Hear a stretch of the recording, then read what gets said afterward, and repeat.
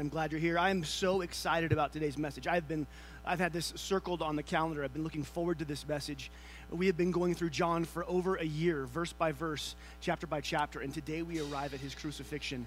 And I have so much content. I have cut so many pages. I'm going to dispense with all introductions. We're going to dive right in, and I'm going to talk fast, so you might want to come back next service because we have a lot to get to, okay? I'm excited about what God's going to do in us today. Something curious happens as the Bible authors begin to speak of the time of Jesus' death, the day of Jesus' death, actually. The Bible gets strangely specific in a few ways. Let's go to Mark 15:25. It was the third hour when they crucified him. The third hour of the sun would have been around 9 a.m. So Jesus was crucified at 9 in the morning. That's the third hour. Luke 23:44 tells us that while Jesus was hanging on the cross, it was about the 6th hour, and darkness came over the whole land until the 9th hour. From noon till 3, we have this darkness upon the land while he's hanging there. Matthew 27, verse 46, about the 9th hour, Jesus cried out in a loud voice, my God, why have you forsaken me? And when Jesus had cried out again in a loud voice, he gave up his spirit. And we know what he cried out that last moment because John 19:30 says, it is finished. And then he died.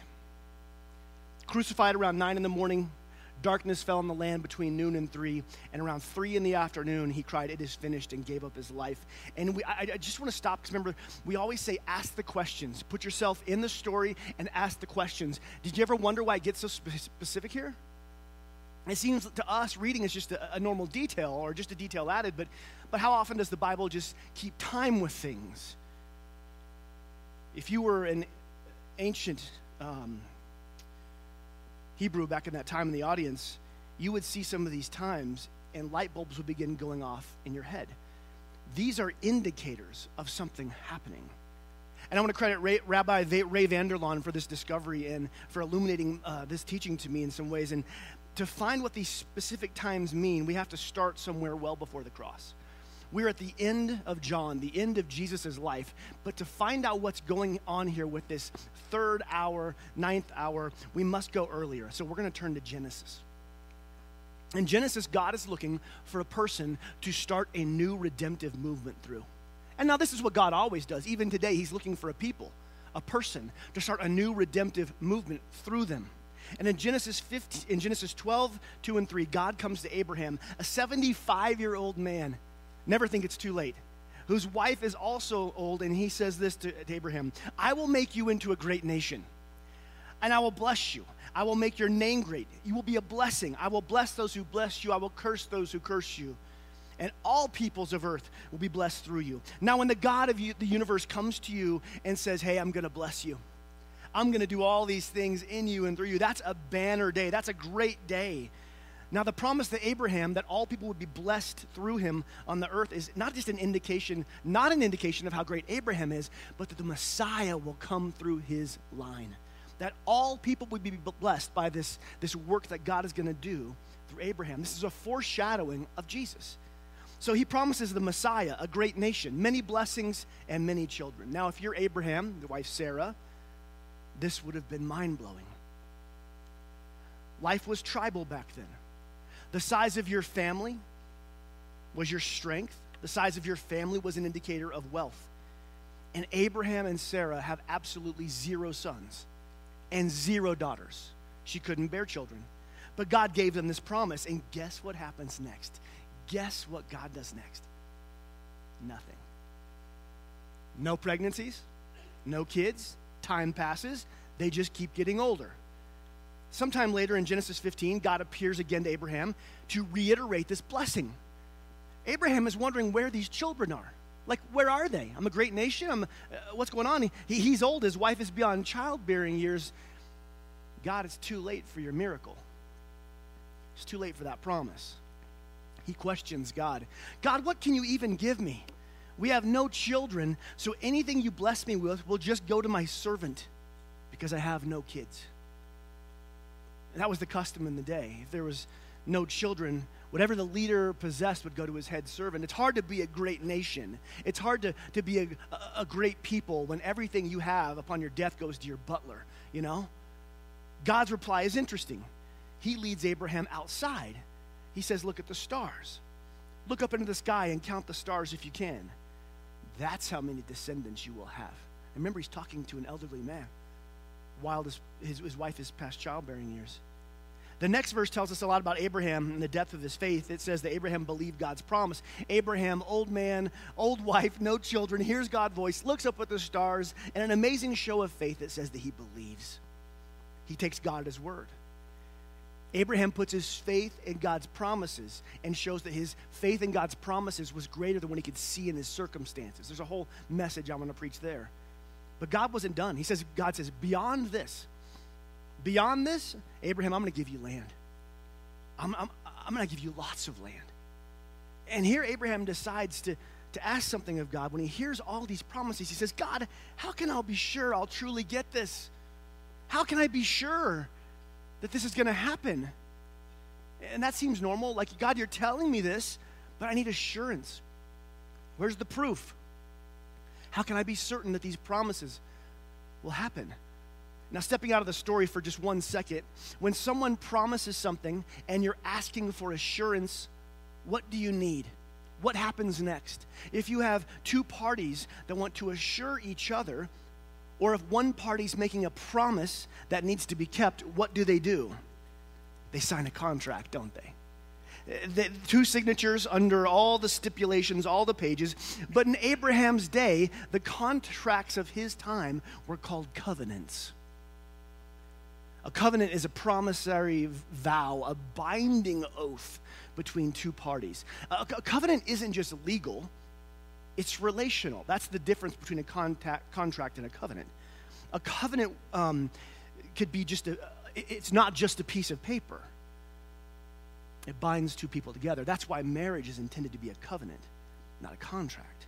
So if this were modern times back in the story, God would tell Abraham, go get a lawyer. Get a pen, get some paper, get a notary. And if God said that, we would read it and go, I know exactly what God's doing. I know what happens when you get pen and paper and a lawyer and a notary. He's going to make a contract. But it's not modern day. So instead of pen and paper and a lawyer, God tells Abraham to gather what's needed for the covenant. Read this.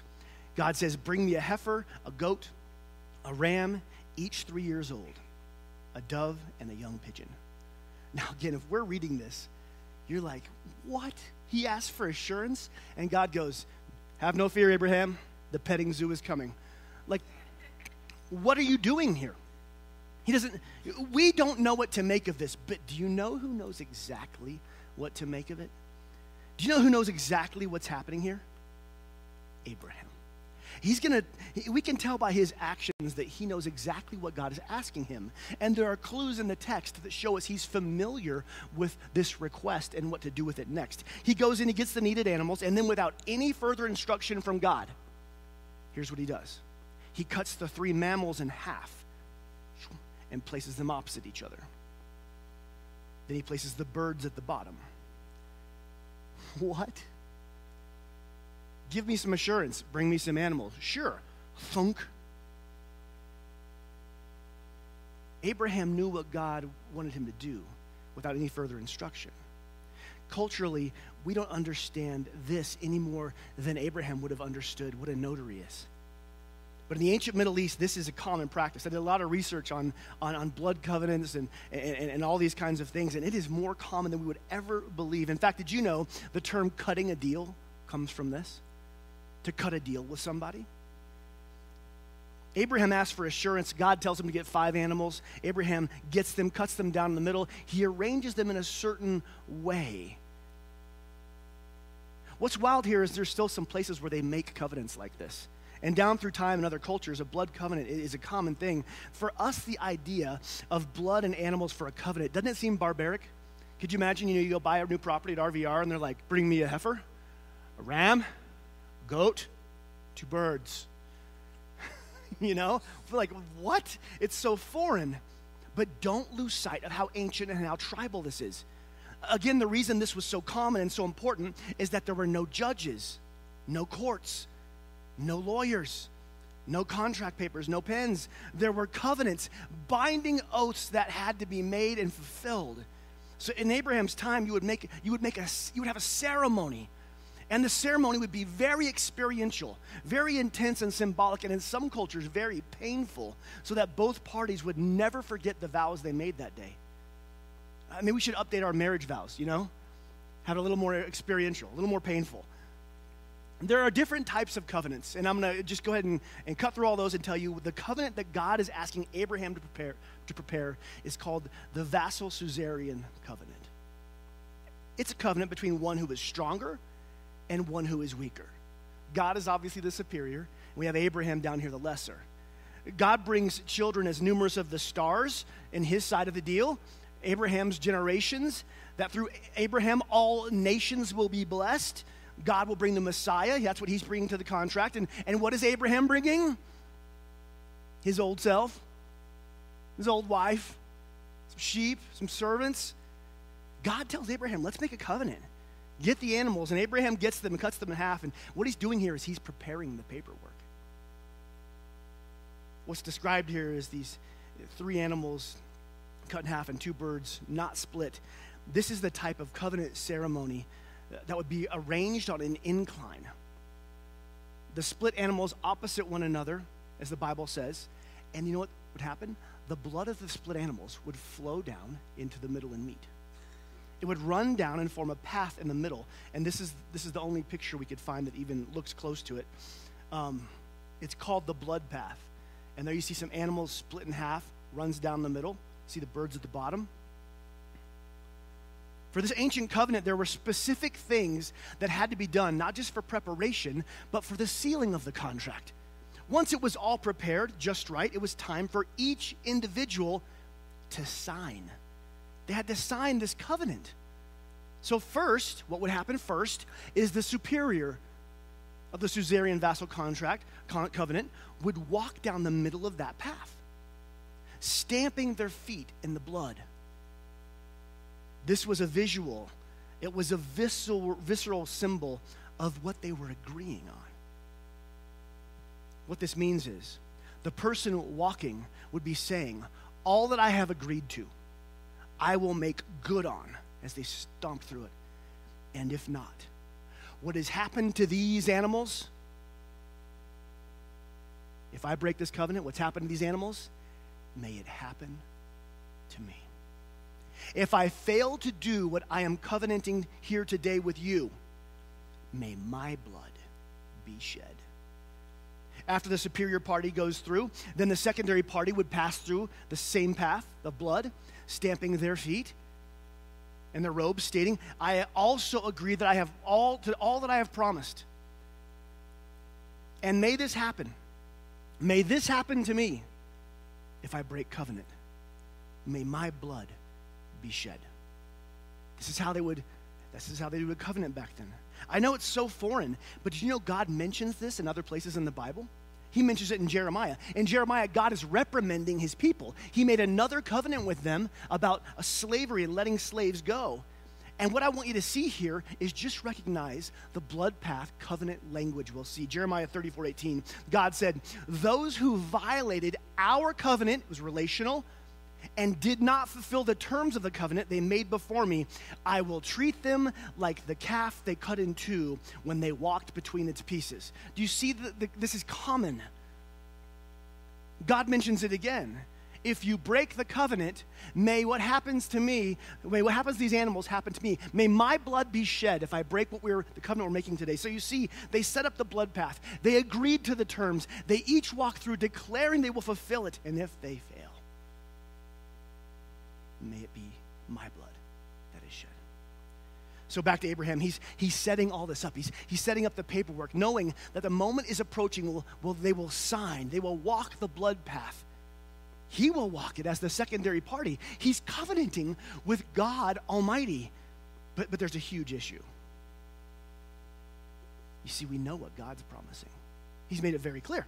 Abraham, you'll be a great nation, a man of land and legacy. The world will be blessed through you. Even the Messiah will come through your line. But what is Abraham covenanting to? Well, Abraham, as the vassal of the suzerain covenant, he must simply walk in perfect relationship with the superior. Not deviating, not betraying, not breaking confidence. and because it's a divine, holy God, not sinning. To sin against the holy God would be breaking covenant relationship. God is saying, I will give you all this, and all you have to do is live in perfect relationship with me, Abraham. Now, culturally, because this blessing was generational, Abraham would have known that this doesn't die with me. This is set up for my children and my children's children, the nations. I must walk this and be in perfect relationship, but so must my relatives, my wife, my family, my children, my children's children, my children's children's children. And if at any point we break a covenant, then may what is done to these animals be done to us. May my blood be shed if we break covenant. They must fulfill the vassal suzerain conditions, and if not, may their blood be shed. Put yourself in this for a moment. You're Abraham. God just promised you great wealth, great influence, great legacy. Unless you or your offspring misstep. Then the covenant will be forfeited. The curse will be upon you. You walk it perfectly, and you're blessed. You slip up, death awaits you. What would you do? What would you do if in Abraham's shoes? Would you walk the blood path, sealing this covenant for yourself and your generations? On one hand, undeniable benefits, and equally amazing, unattainable requirements. How would you feel? If you put yourself in this position, how would you feel about what God was laying before you?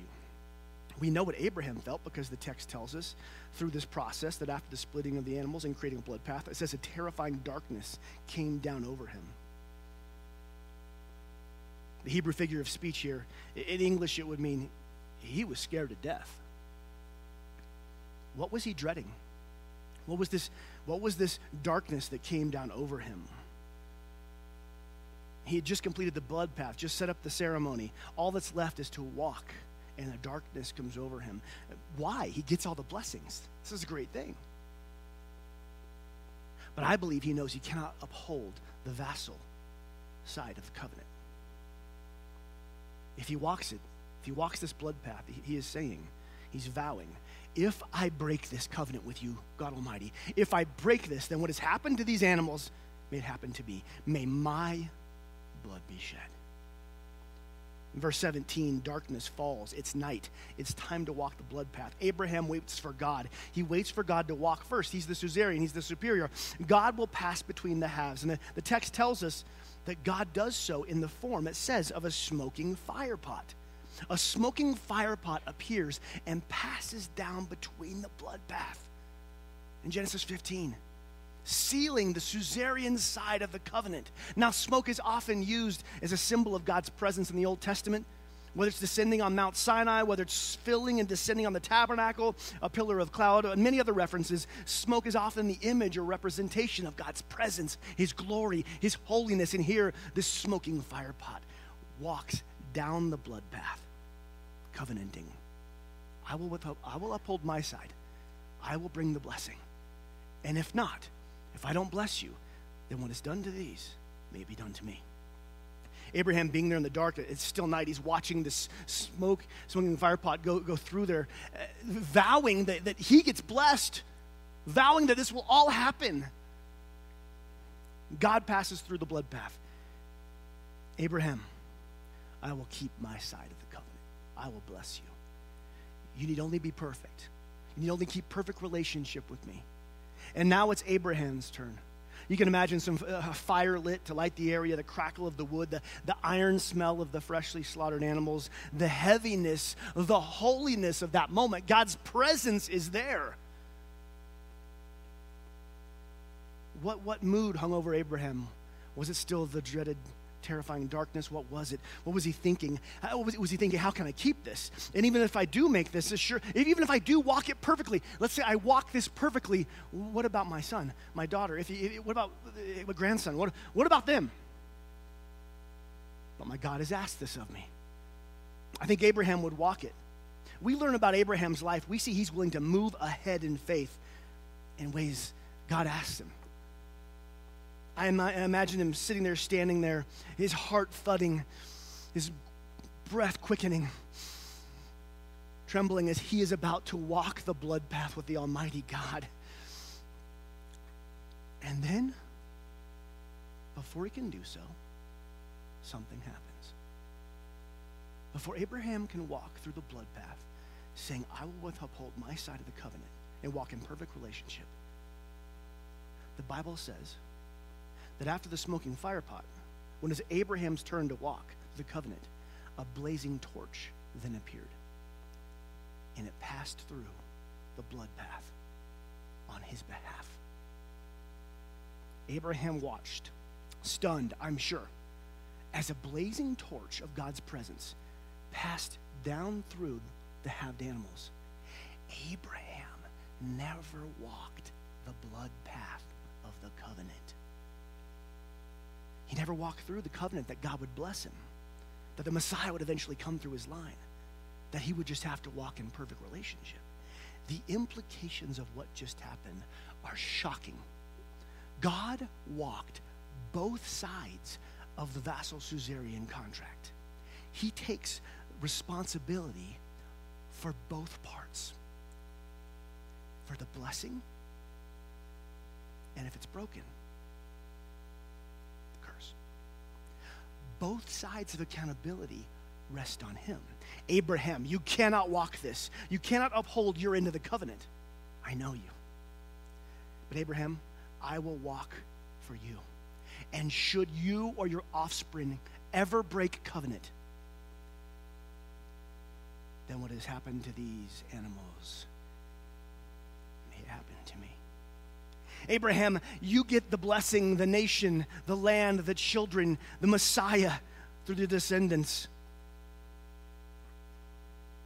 And Abraham, if you or your generations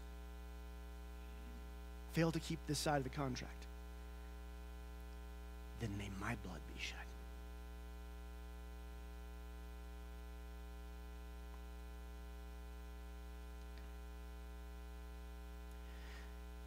It was in that moment, in Genesis 15, I believe, Jesus was sentenced to death. It wasn't when he stood before Pilate. It was right there in the binding blood path. Abraham is indeed blessed after this for generational. And because it's a generational covenant, it doesn't die when he passes. It continues. And about 400 years later, there was another prophet, Moses. And God told Moses, I don't want my people to forget the covenant, so build me a tabernacle. Build me an altar. Here's how to do it. And Leviticus 1, those 5 animals I had Abraham get for those covenant, those 5 animals, I want you to choose from those 5, no others. Numbers 28. And twice a day, every day, I want you to make an offering of that animal so that the people would be reminded in the morning and the evening, God, please do what you promised. Remember the covenant and forgive us. Moses do this twice a day, every day. Sabbath, holidays, every day. When should we do this, God? Exodus 29, twice a day, once in the morning, once later in the day. And so, for thousands of years, sacrifices were made of those 5 animals that God had told Abraham, shedding their blood. In the tabernacle that Moses used, in the first temple of Solomon, in the second temple at Jesus' time, at 9 in the morning at the 3rd hour, and the other at the 9th hour. Why does the Bible get so specific about Jesus' death in that day? See, what they would do is they would take one of those animals, they would sacrifice it, throw its blood on the altar in hope and remembrance. God, we have sinned. Forgive us the consequences of our transgressions. In your grace, keep this covenant with us. So in the temple of Jesus' time, the sacrifice was quite a ceremony. We're going to move forward. In Jesus' era, it became this, there was a lot of pomp around it.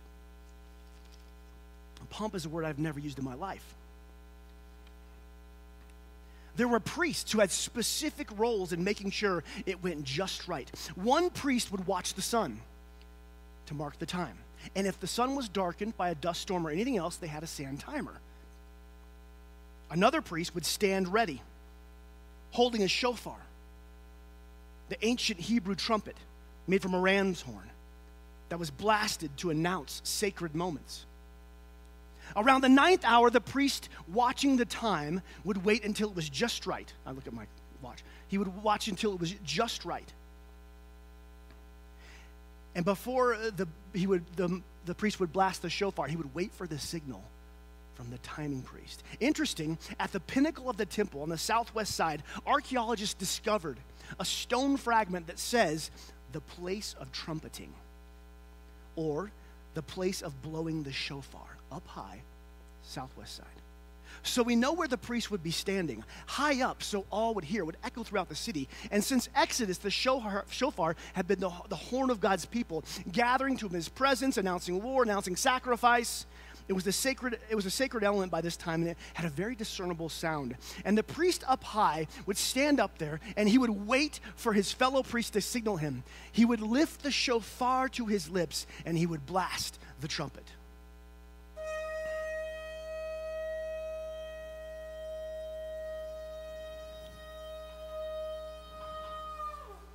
And standing up so high, the shofar would travel through the city. The people of Jerusalem, at hearing that, they would stand still. The city would grow quiet. Each person knowing that at that exact moment, another priest was shedding the blood of a sacrificial animal upon the altar. And the people in silent prayer, God, remember your covenant. Forgive us. The right hour, the shofar blast, the shedding of blood. All in remembrance of the covenant that God had with his people. In accordance with the need for blood to atone for their sins. All in line with the blood path of the covenant that God had passed through. Forgive us, remember your covenant. And this went on for 1,200 years. Twice a day. But I want to stop and look at one day. It was Passover. The city was packed. Of course it's packed. It's the holiest day. Pilgrims, millions perhaps, had poured into the city. It was Passover. It was significant. And on this day, the sacrifice, the ceremony would be even more significant, more spectacular. The priest stood watching the sundial. Being darkened, he also had his sand timer to find the moment, waiting for the right moment, the right hour. And he made sure he looked at his fellow priest who stood on the wall, shofar in hand. He would be waiting for the signal while down below in the court was in front of a blazing altar, there was a priest who stood with a sacrificial blade, each doing what they'd been doing for generations. This has been passed down. The moment was growing close. The exact time was growing close. And when the 9th hour hit, the priest would have looked up at the other and nodded. And receiving the signal, he would then raise the shofar to his lips. And the third priest, knowing it was close, he would have prepared the sacrifice, preparing the moment. And at that exact time, out on a hill, only 300 yards from the altar, there were 3 men hanging on a cross on a hill called Golgotha. They had been nailed there at 9 o'clock in the morning with the first sacrifice, the first blast of the horn. And they'd hung there for 6 hours. But back to the temple grounds where it's all happening. The time arrives. The signal is given. And as the priest blew the shofar, marking the 3rd hour,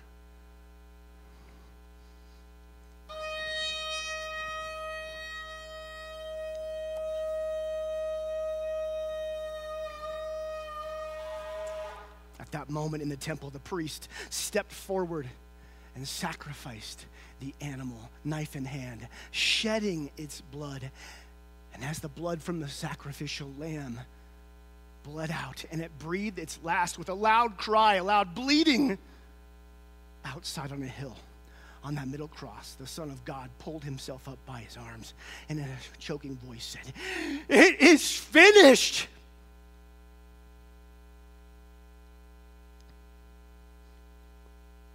because God himself had walked both sides of the blood path. When we sinned, blood had to be shed.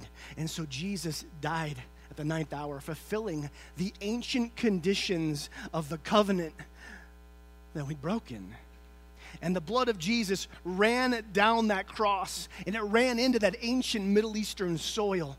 The very same soil where thousands of years before, the blood of animals had made a path for Abraham to walk.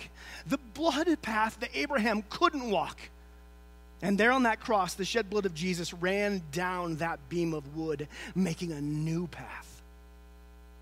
A new blood path. We couldn't walk.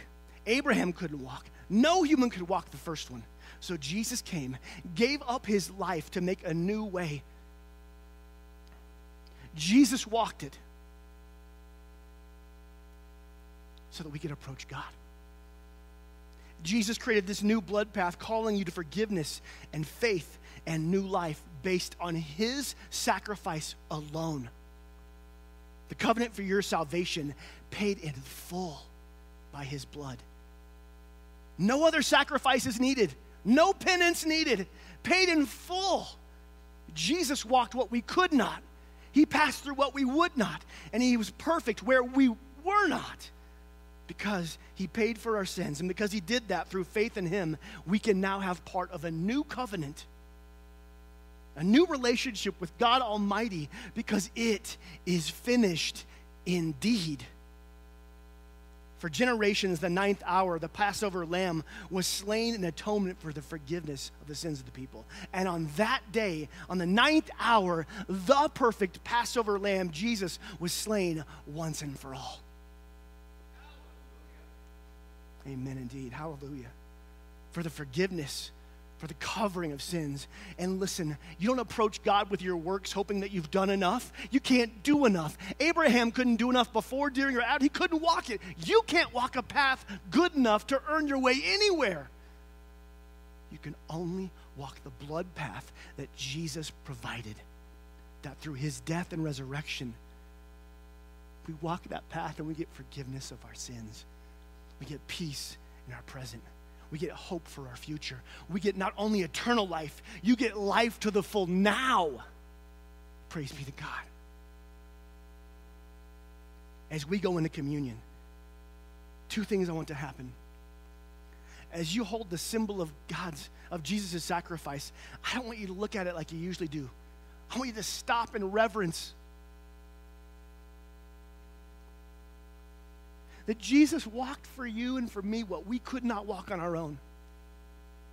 That in Genesis 15, God made a covenant with humanity, knowing we would break it.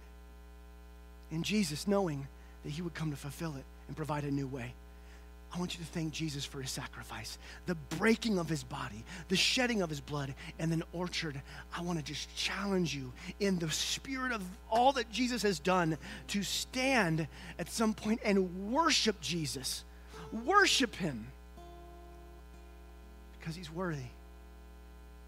He's the lamb that was slain for our sin.